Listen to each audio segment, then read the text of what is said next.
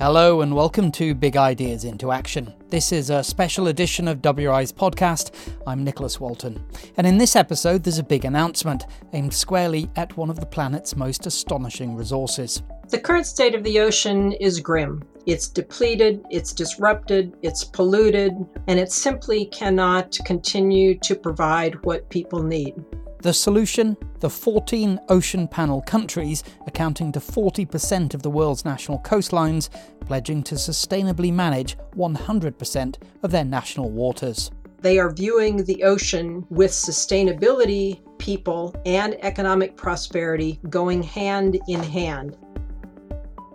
The ocean, 70% of the surface of the planet, and the provider of so much to humanity.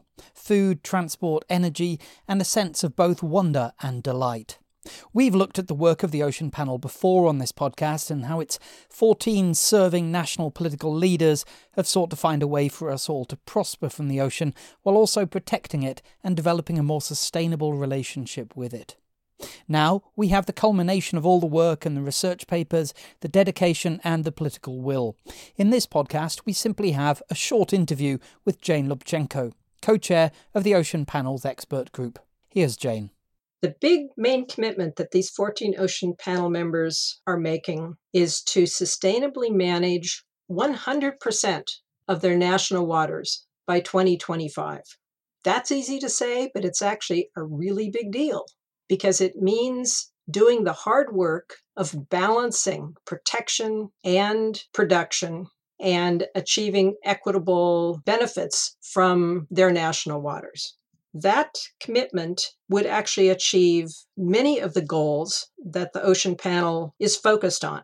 They want to tap the potential of the ocean to provide solutions to climate change, to addressing food security, stemming the loss of biodiversity. Many big challenges that are global, they pledge to tackle at the national level and do the kind of balancing that's needed to achieve outcomes that benefit people, that benefit nature, and that benefit their economies. And that triple bottom line is extremely important to the future. And these countries recognize both how hard it is, but also how important it is.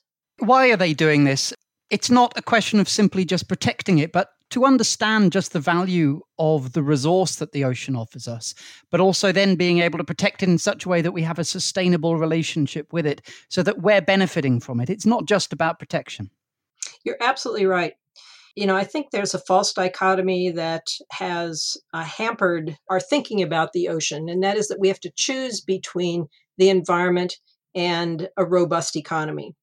And Ocean Panel members understand that, in fact, they go hand in hand.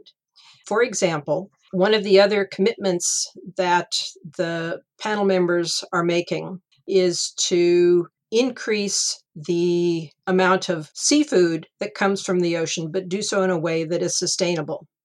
And in fact, in managing fisheries sustainably, by ending overfishing, recovering depleted fisheries, and also by having sustainable aquaculture, we can actually produce more seafood than is currently being produced.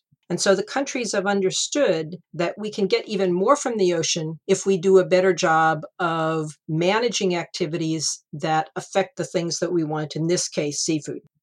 Another example is the commitment on the part of the Ocean Panel leaders to effectively protect 30% of the global ocean by 2030.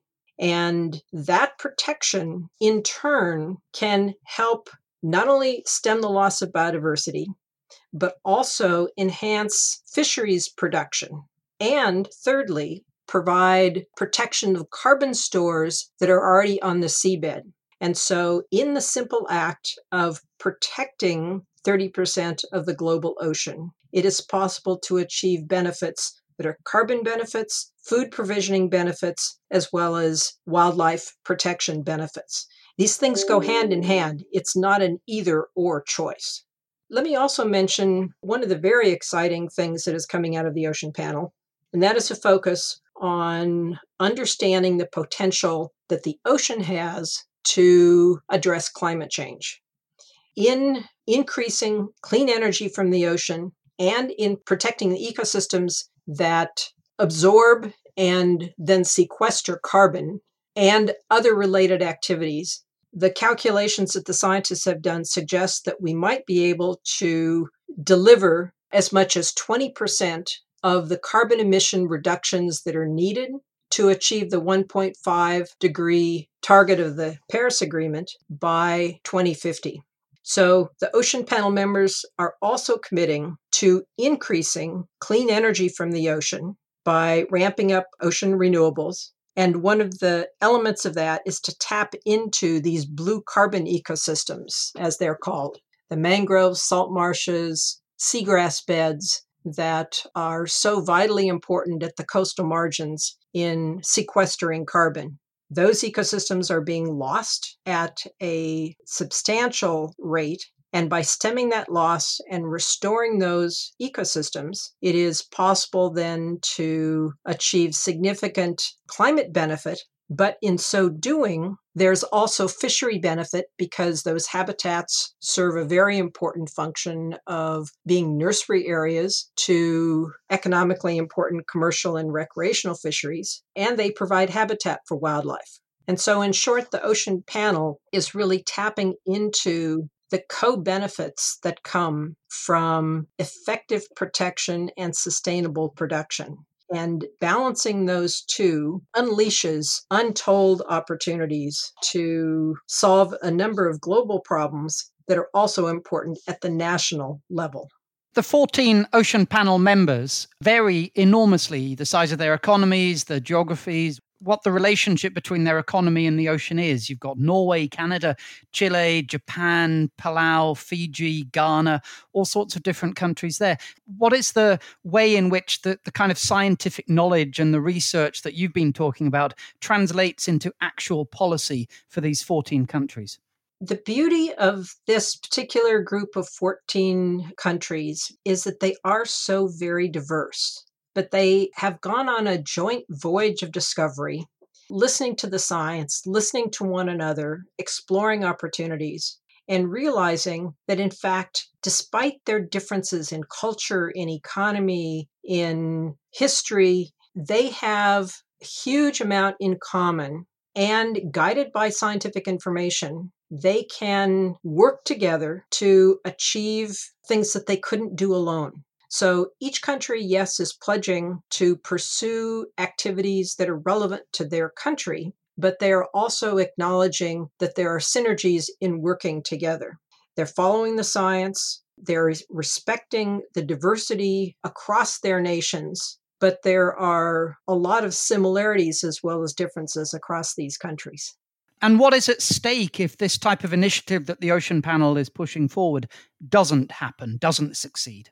The current state of the ocean is grim. The ocean is massively affected by climate change. It's depleted, it's disrupted, it's polluted, it's less predictable, and it simply cannot continue to provide what people need. It's at a breaking point, which is why this is so timely that the Ocean Panel members have come together and have committed to not only fix the problems that are challenging the ocean, not that that is easy, but do so in a way that flips the script and puts the ocean at the center of solutions to big global problems, including climate change, food security, loss of biodiversity. They are seeing an opportunity for the ocean that is unparalleled. In healing the ocean, we can heal ourselves. They are viewing the ocean with sustainability and people and economic prosperity going hand in hand. And that's very, very exciting. Jane Lubchenco, co-chair of the Ocean Panel Expert Group, laying out what the 14 serving national leaders have committed to and why. If you look back at previous episodes of WRI's Big Ideas into Action podcast, you'll find a recent episode exploring the key research underpinning the panel's work, and also a longer interview with Jane Lubchenco, or go to the Ocean Panel website, that's oceanpanel.org, for much more. If you go to the podcast bit of WRI.org, you'll also find episodes of Big Ideas into Action on the environmental implications of a Joe Biden presidency, restoration in Rwanda, how to solve water-based conflict, helping communities combat pollution, road safety, and energy access. I'm Nicholas Walton. Goodbye for now.